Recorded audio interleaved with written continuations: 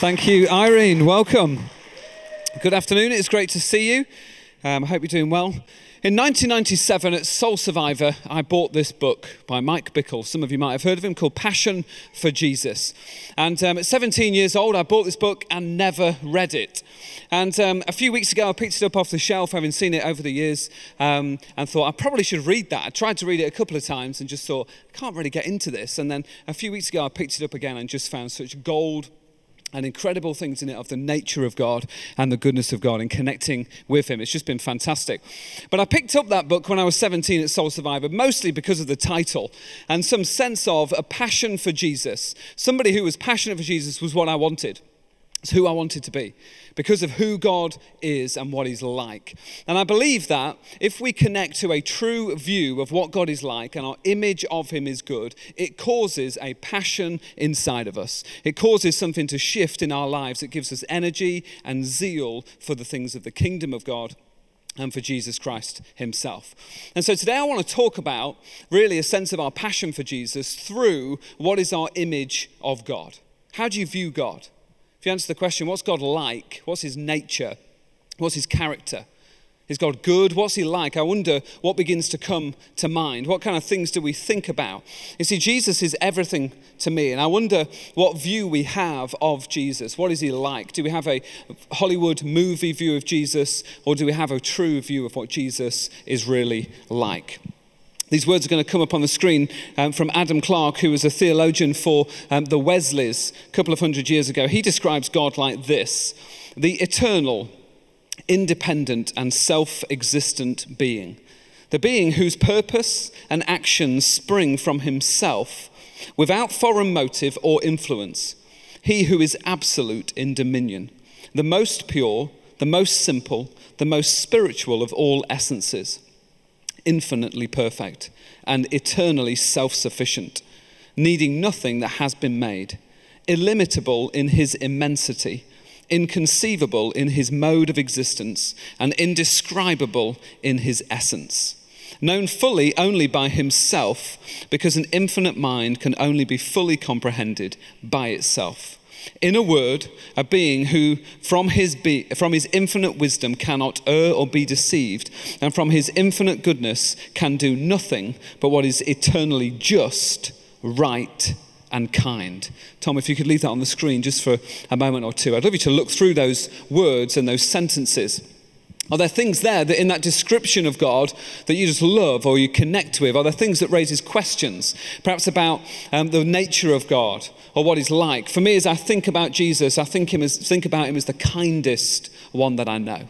I'm often thanking God for his kindness towards me.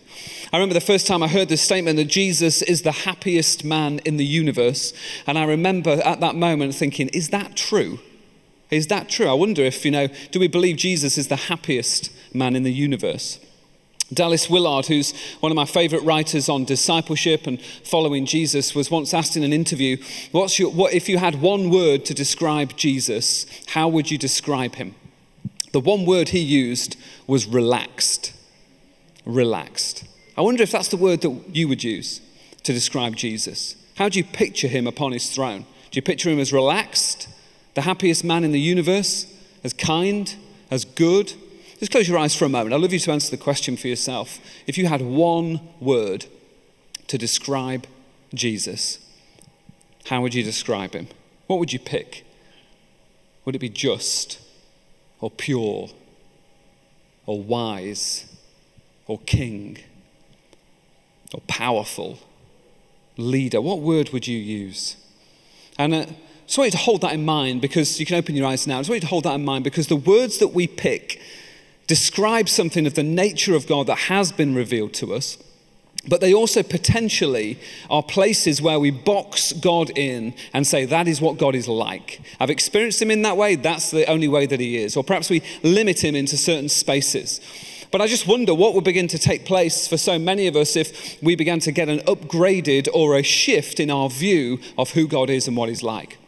This is what God has been speaking to me about. He's been saying to me, Paul, it's time to shift your view of me. It's time to increase your view of who you think I am. You see, there's times that we limit God based on what we've experienced before. There's times that we limit him based on our own fears or our own understanding. but he's simply too good.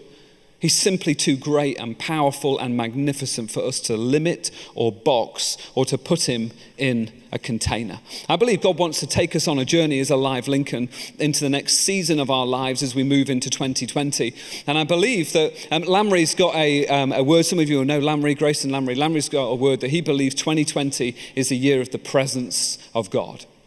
And I believe that is absolutely fantastic. But I believe if we're going to move into what God has for us, it requires a shifting and a development of our view of God so that it can be in line with what he wants to do. You see, God wants to do more, but often our view of him limits what he is able to do.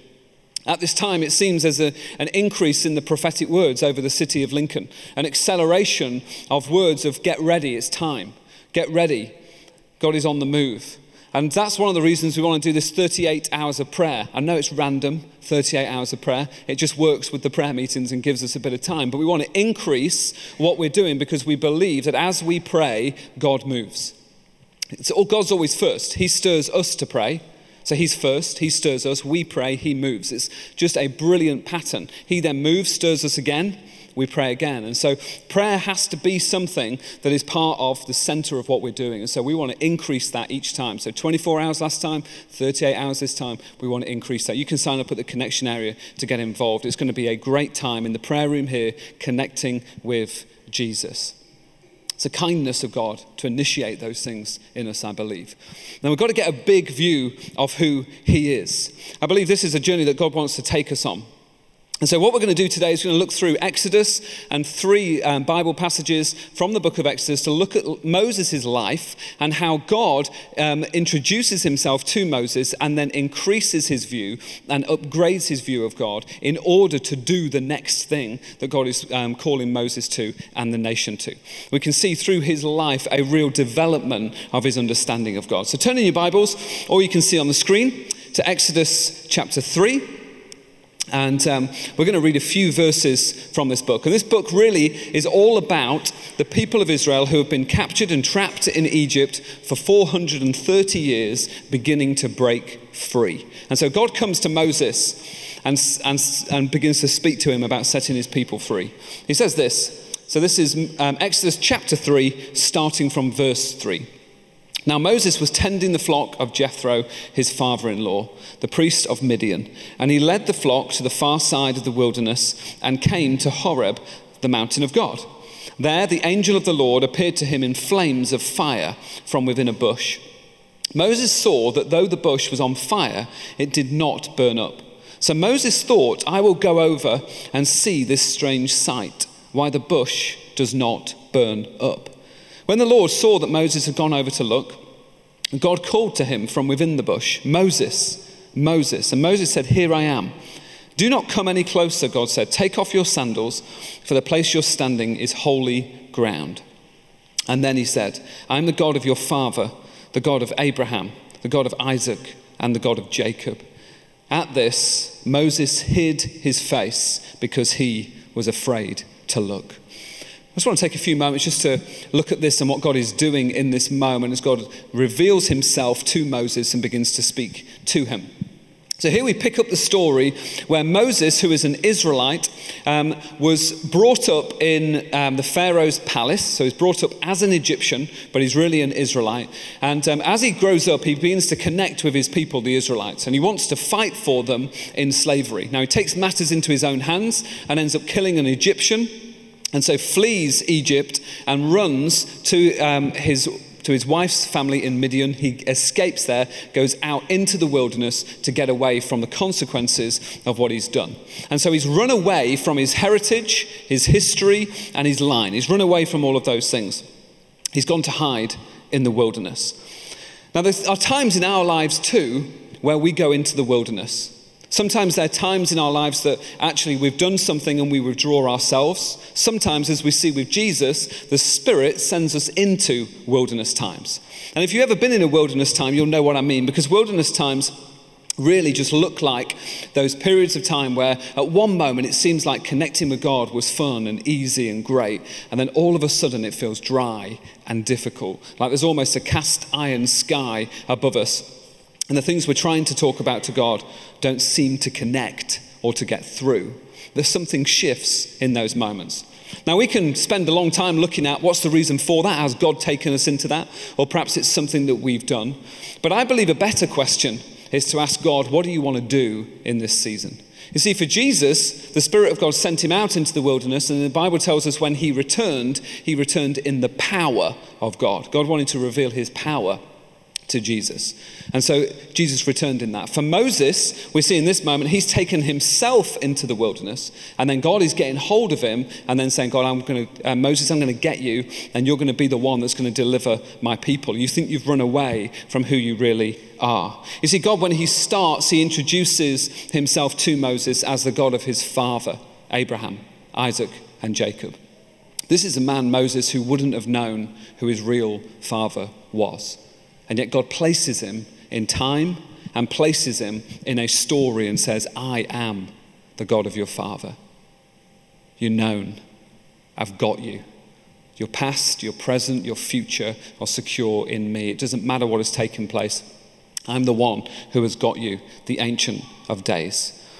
Now, when we're in wilderness seasons or wilderness experiences in our lives, I believe it requires us to go and, if you like, grapple with God or wrestle with God in order to find breakthrough. Jesus fasted for 40 days in order to get more of God. He worked at something. He wrestled for that.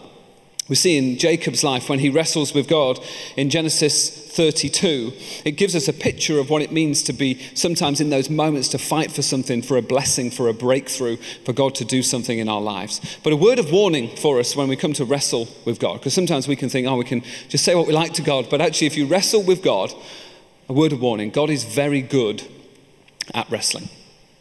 He's very good. And so Jacob found this out all too well, that actually he wrestled with God and God touched his hip, and for the rest of his life he walked with a limp. You see, when we wrestle with God, it causes us to walk with a limp. It changes something about us.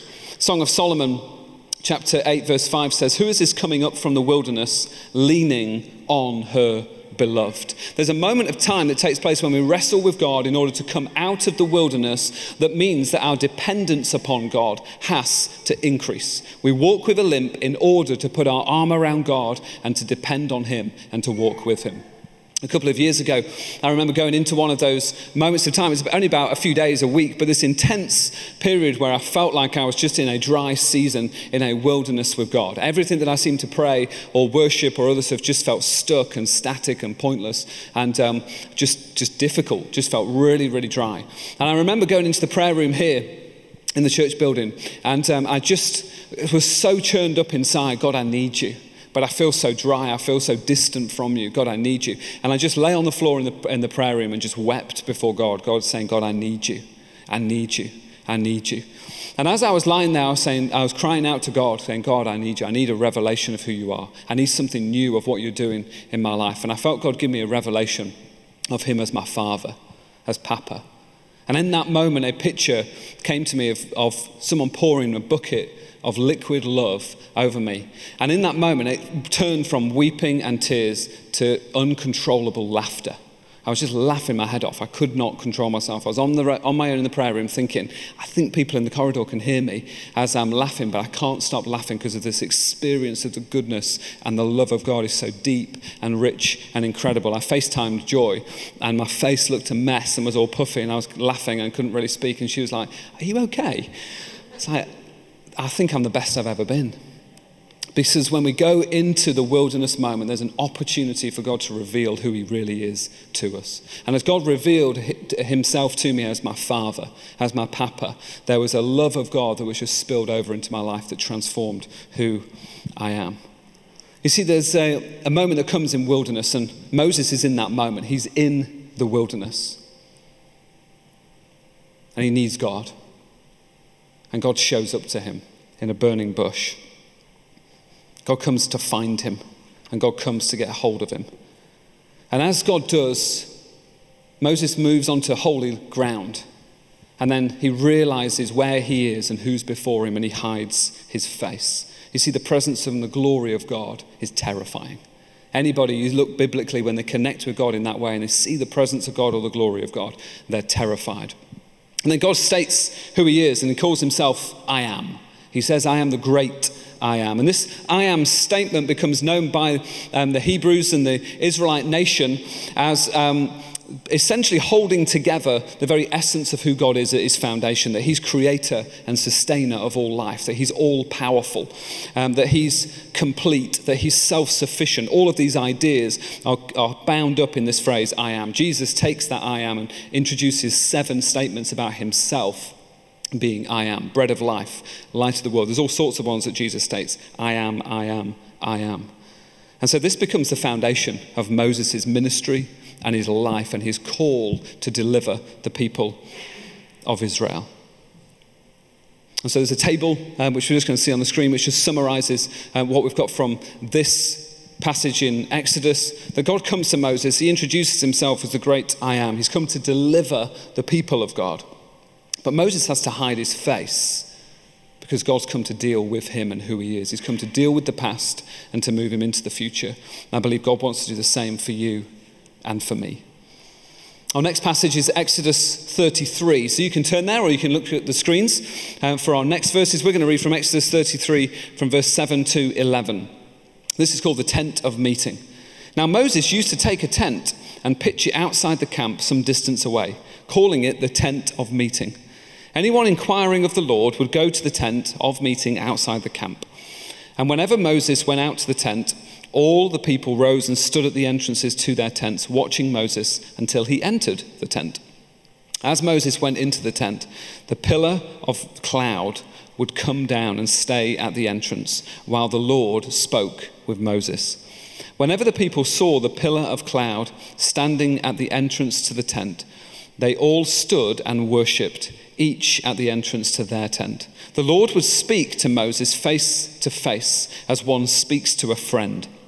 Then Moses would return to the camp, but his young aide Joshua, son of Nun, did not leave the tent. God comes to Moses and begins to reveal himself in a brand new way, face to face, friend to friend. God comes to Moses and says, now I'm going to be your friend. It's so incredible that as Moses goes to meet with God, all the people come out of their own tents to watch, because how incredible it is when Moses meets with God.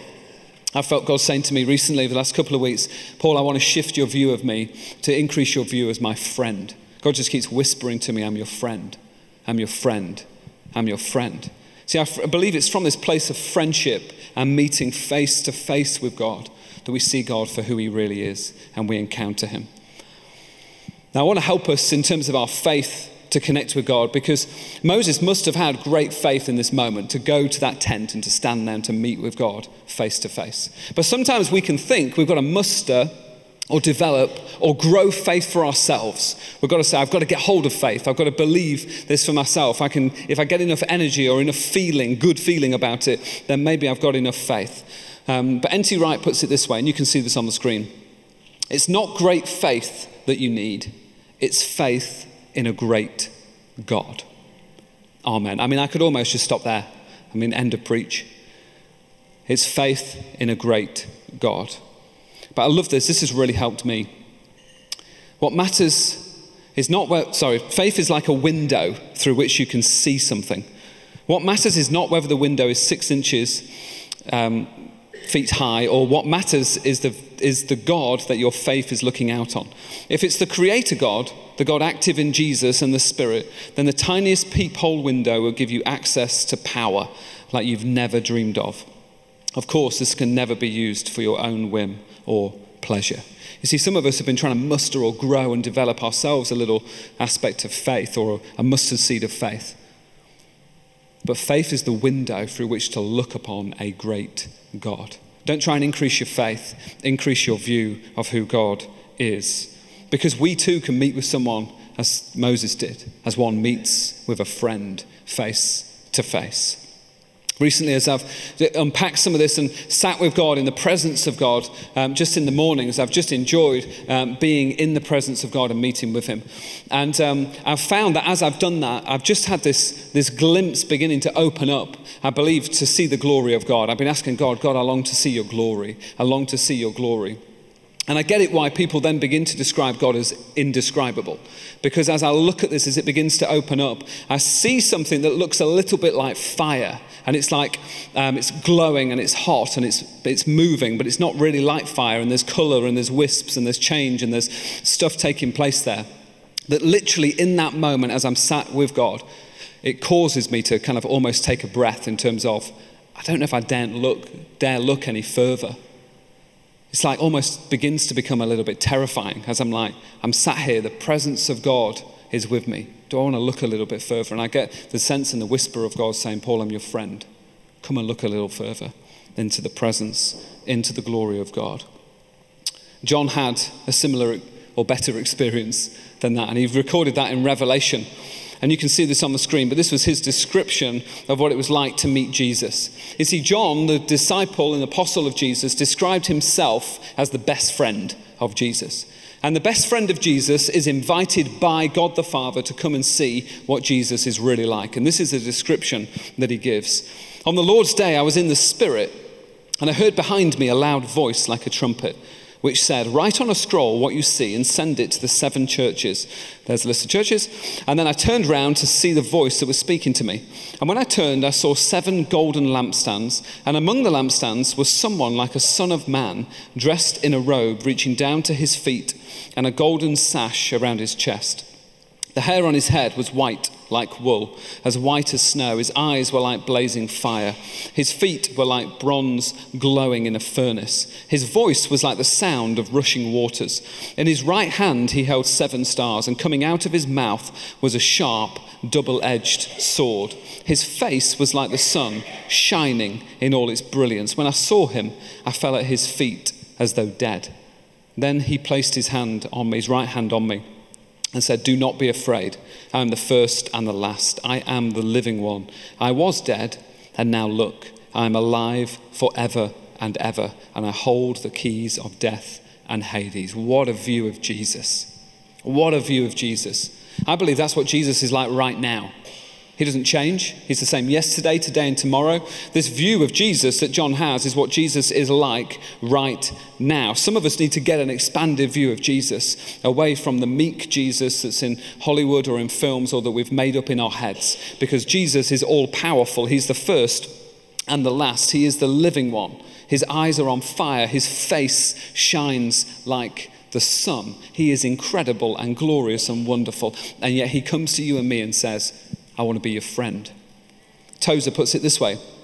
You can see this on the screen. The whole outlook of mankind might be changed if we could all believe that we dwell under a friendly sky and that the God of heaven, although exalted in power and majesty, is eager to be friends with us. God is eager today to be friends with you and with me. And he comes to Moses and he meets with him as one meets with a friend. Face to face. You see, Moses has moved from someone who had to hide his face to now standing with God and meeting face to face with him as a friend. He's connected with him. You can see the next part of the table coming up on the screen. See, the presence of God is all around Moses in that moment. And God meets with him and he encounters him and he says, you are my friend. Face to face. There's a delight in the presence of God, in the awareness of his love for us, that we're loved and forgiven and set free. And God says, I am your friend. It's incredible. Does your view of Jesus and of God need to change? Do you need a shift in your understanding or your picture or your image that you've carried or that you've had for a little while of what God is like? Is there hope beginning to arise inside of you of God doing a new thing? You see, when we get a glimpse of what God is really like, it stirs a passion and a zeal inside of us for God and for what he is up to. Our final passage is from Exodus 34. And which is going to come up on the screen. And we're going to read a few verses just as God describes his name and what he's like. And we can see this progress in Moses' life. But I want to point out to us at this point, it's not a linear process. There's no formula to it. God is not going to come to us and reveal first I am, then friend, then he's going to give us his name. No, this is all of this wrapped up together in loads and loads of different ways. It's not linear. There's no formula. God is interested in relationship with us. And so as we connect in relationship to him, he's going to take us on this journey. Exodus 34, 5-9. Then the Lord came down in the cloud and stood there with him and proclaimed his name, the Lord. And he passed in front of Moses, proclaiming, the Lord, the compassionate and gracious God, slow to anger, abounding in love and faithfulness, maintaining love to thousands, and forgiving wickedness, rebellion, and sin. Yet he does not leave the guilty unpunished. He punishes the children and their children for the sin of the parents to the third and fourth generation. Moses bowed to the ground at once and worshipped. Lord, he said, if I have found favor in your eyes, then let the Lord go with us. Although this is a stiff-necked people, forgive our wickedness and our sin. Take us as your inheritance. The description of God here is absolutely brilliant. Of God's nature and his name. God is coming to reveal his name and what he's really like. Now, it would take quite a long time to unpack this because of what God describes, but I want to recommend a book to you that you may like to read or put on your Christmas list. It's a book by a guy called John Mark Comer, and it's a book called God Has a Name. God Has a Name, and just takes you through each of those words in turn to describe God. Because how's your view of God? Would you use words like compassionate and gracious, slow to anger, abounding in love and faithfulness, that God is loving, that he's forgiving, that he's just, that he's for us? So they are just our words that we would use to describe God today. I believe God wants to shift our view. He wants to increase it. He wants to upgrade it for the things that he is about to do. You see, there's no circumstance or problem or situation or issue in our life that God in his nature and character cannot be everything that we need for that moment. And so when we face those things, just as in the wilderness, God wants to reveal something new about his character. And so it may be today that you're facing things, you're going through health problems, or there's issues around finance or jobs or relationships. I believe God wants to reveal himself to us as everything we need in every situation that we face. He is the one that we need to look to. Mike Bickle says, our view of God and the image we carry with us changes everything. Knowledge of God is what fires the passion in our hearts. Knowledge of God is what fires the passion in our hearts. I believe that when we get a glimpse of what God is really like, it shifts our view of him. Now, Moses' response here is what I absolutely love. When he encounters God in this way, he just has to worship him. He falls on his face and worships God. And then he longs to be with him. He wants to worship him, but he wants to be with him. And so he says, God, if it's good to you, please come with us. We want to be with you. We want to be where you are. The second response is one of saying inheritance. Take us as your people. May we be your people. May we be known as yours. May we connect with you more deeply. And so firstly, relationship. Moses is desperate for God to go with them. He's desperate to be in the presence of God. And I believe that what God has done through his kindness and his grace in my life is awaken me to his presence and to his goodness. I just love being in the presence of God. I love connecting to him. I love worship and praise and any opportunity to just sit and remember. Right now, I couldn't be more loved. I'm in the presence of God. I'm immersed in who he is and his nature. Acts 16 tells us that we live and move and have our being in God. Everything that I'm doing is in him. It's just wonderful. Now, one of the ways that I've discovered and worked on over the last couple of years in particular is a daily rhythm of an hour with God first thing in the morning.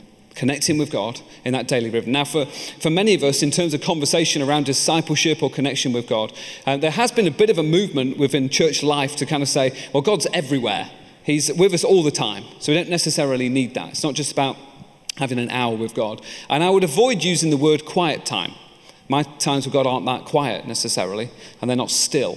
You know, sometimes we can get this idea, if I have a quiet time, I've got to sit still. If you're an extrovert, go and make some noise and paint something and go for a run and get into the presence of God, because sitting down and having a quiet time is going to harm you if you're an extrovert. So don't do that.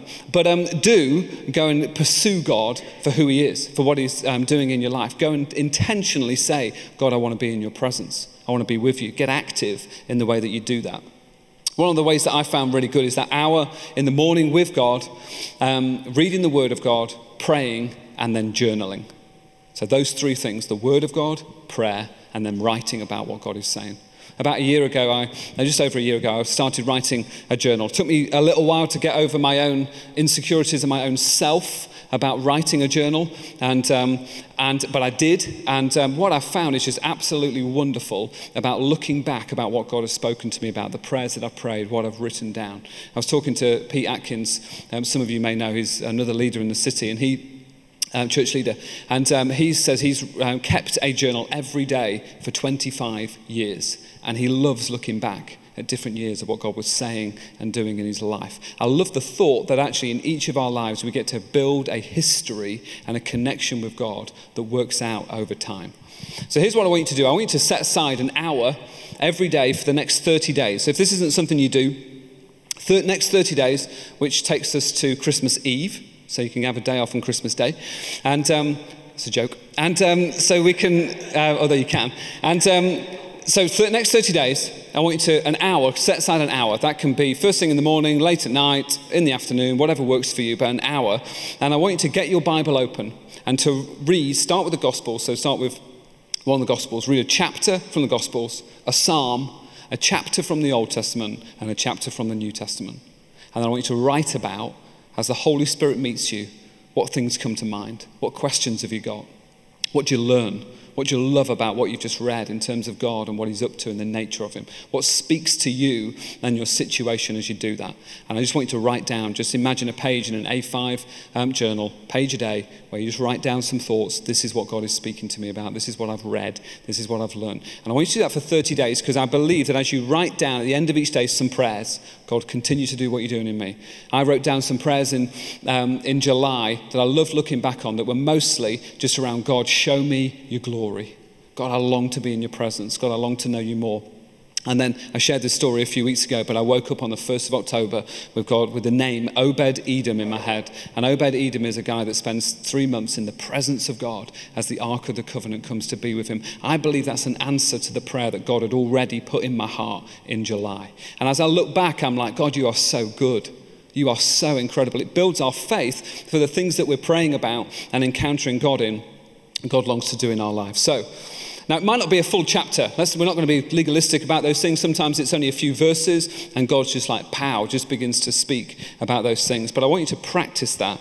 And as I've done that for the last year, I can look back at those things in November last year that God was speaking to me about. And it's just incredible to see what God has done and is doing in my life. God is looking to walk with us as we grow and as we learn with him. And as we record that, we're able to see our growth. And so I really want to impress that upon us and encourage us to do that. Pursue relationship with God and worship of him just as Moses did. And then Moses declares and says to God, take us as your inheritance. So the nation of Israel become the inheritance of God. And therefore, as the church of Jesus Christ, we become the inheritance of God. We become his inheritance. Now, if you think about an inheritance that's coming to you, we often think about finance. And in our culture, in our day and age, we think about inheritance being something that you receive at a certain point that brings perhaps some financial freedom or some help or some opportunity that comes with that. It's like an inheritance that's coming at a certain point. But what Moses is saying here is that he's saying actually to God, he's crying out to God and he's saying, God, will you view us as completely yours? When you receive an inheritance, you get hold of something that was once somebody else's. Now it's completely yours. And what Moses is saying is, God, come and take hold of us as a people that are completely yours. The same is true for you and for me. Then we say to God, God, we're your inheritance. You today are God's inheritance. The way that he views you and loves you and holds you and has chosen you is God saying, you are mine eternally. He's got hold of you. We are the inheritance of God. I also believe then that works a different way, because my starting place is there's an inheritance that I have because of what God has said about me. But there's an inheritance in this city of people that don't yet know Jesus. Of people that are his, that are chosen, that are called, that are loved, the people of Lincoln that need to know the good news of Jesus Christ. And I love this story because as we see towards the end here, Moses then meets with God in this moment as God passes him and speaks his name. A few verses down, you can read in your Bibles, Moses then comes down from the mountain and doesn't realize it yet, but having been in the presence of God, his face is now shining. The glory of God is now upon him. The one who was hiding his face now has a face that's shining bright. And people are like, whoa, will you hide your face because it's too glorious for us to look upon? I just wonder what begins to take place when we get a true glimpse of what God is like and reveal him to the world around us. When we get hold of the glory and the nature and the character and the wonder of who God is, and then we begin to express that to the world. Jesus said in John 17, as he prayed his final prayer, I came to make you known. And as we are known by God and we are his inheritance, I believe the call on our lives is then to make the true, living, wonderful, good, glorious, incredible, indescribable God known to the world around us. We're called to do that. And so as we get hold of this, we do this in all sorts of ways. I believe the way that we live and work and act, the way that we relate, the way that we use finance, everything becomes impacted by the glory and the goodness of God when we get just one glimpse of him. I've just become a parent governor at the school in our village because I want to bring the good news of Jesus, passion for those kids, that actually they can get a great start. They can learn well, they can have a great school, because I believe there's something that I can bring, that I can add to that. There's some, in small ways, little ways, big ways, there's opportunities for us to bring the goodness of God. Mike Bickle puts it this way, you can see on the screen. The great need of the church is to see, know, and discover the indescribable glory of who God is. Seeing the heart, mind, and character of God will cure our compromise and instability and motivate us to righteousness and holy passion. Personal, experiential knowledge of the person of Jesus will fuel obedience and zeal. It will put a stop to our restlessness and discontent. A new depth of intimacy with him will extinguish our boredom and capture our hearts. Just a glimpse of him. Just a glimpse of him. We don't need great faith. We need faith in a great God. And I want to encourage us today to begin to shift our view of who he is, so that as we meet with him and encounter him and know him, we can be people that show who God really is and his glory and his goodness to the world around us. We're here to make God known. And just as Moses' face was radiant with the goodness and the glory of God, we get the opportunity to reveal the true nature of God to the world around us. Wherever you're placed, wherever you are, at 11 a.m. tomorrow morning, I want you to be reminded, I'm here to show the goodness and the glory of God to the world around me. Let's pray together.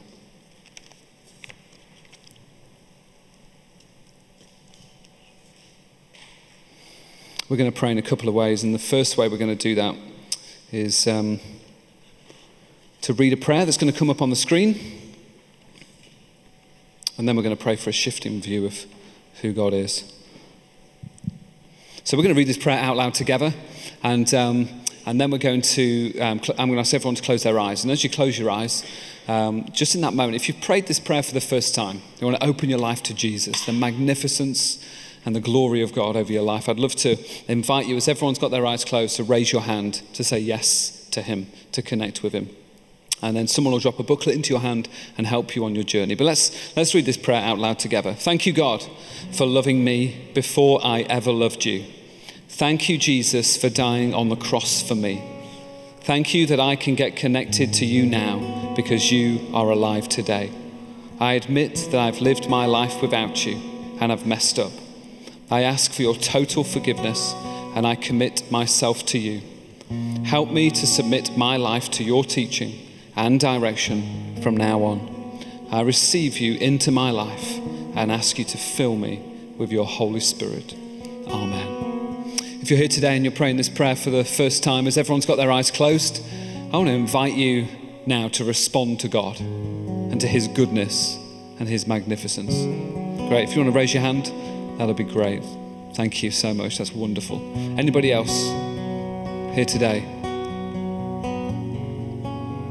Wonderful. That's great. It's the best decision you can make. Just keep your eyes closed for a moment. We're going to sing in a moment's time, but I just want to invite us. I just want to pray that prayer of Moses. God, show us your glory over our lives. And I want to ask us if there's places where we need a shift and an upgrade and a change in our view of God, where we've boxed him or limited him, or looked to contain him, or we've had an old view of who he is and what he's like. And so Holy Spirit, I pray you come in this place and that you'd move in power.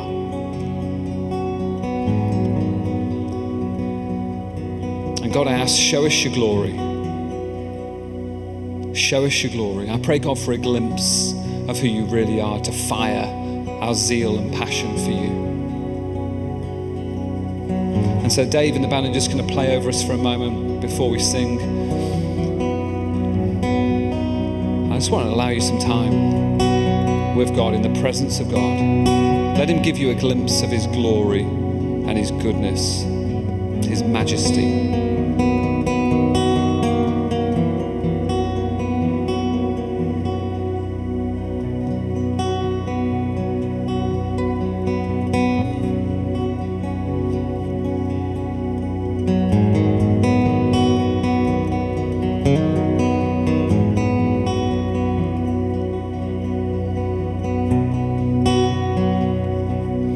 Show us your glory, God. Show us your glory.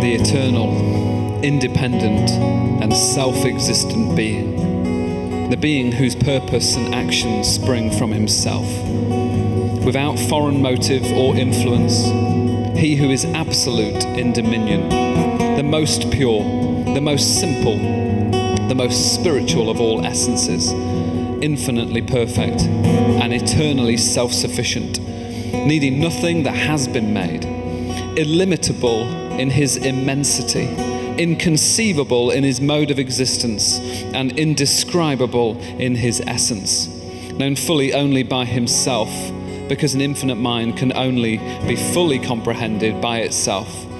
In a word, a being who from his infinite wisdom cannot err or be deceived, and from his infinite goodness can do nothing but what is eternally just, right, and kind. God, I pray you give us a glimpse of your glory. In Jesus' name.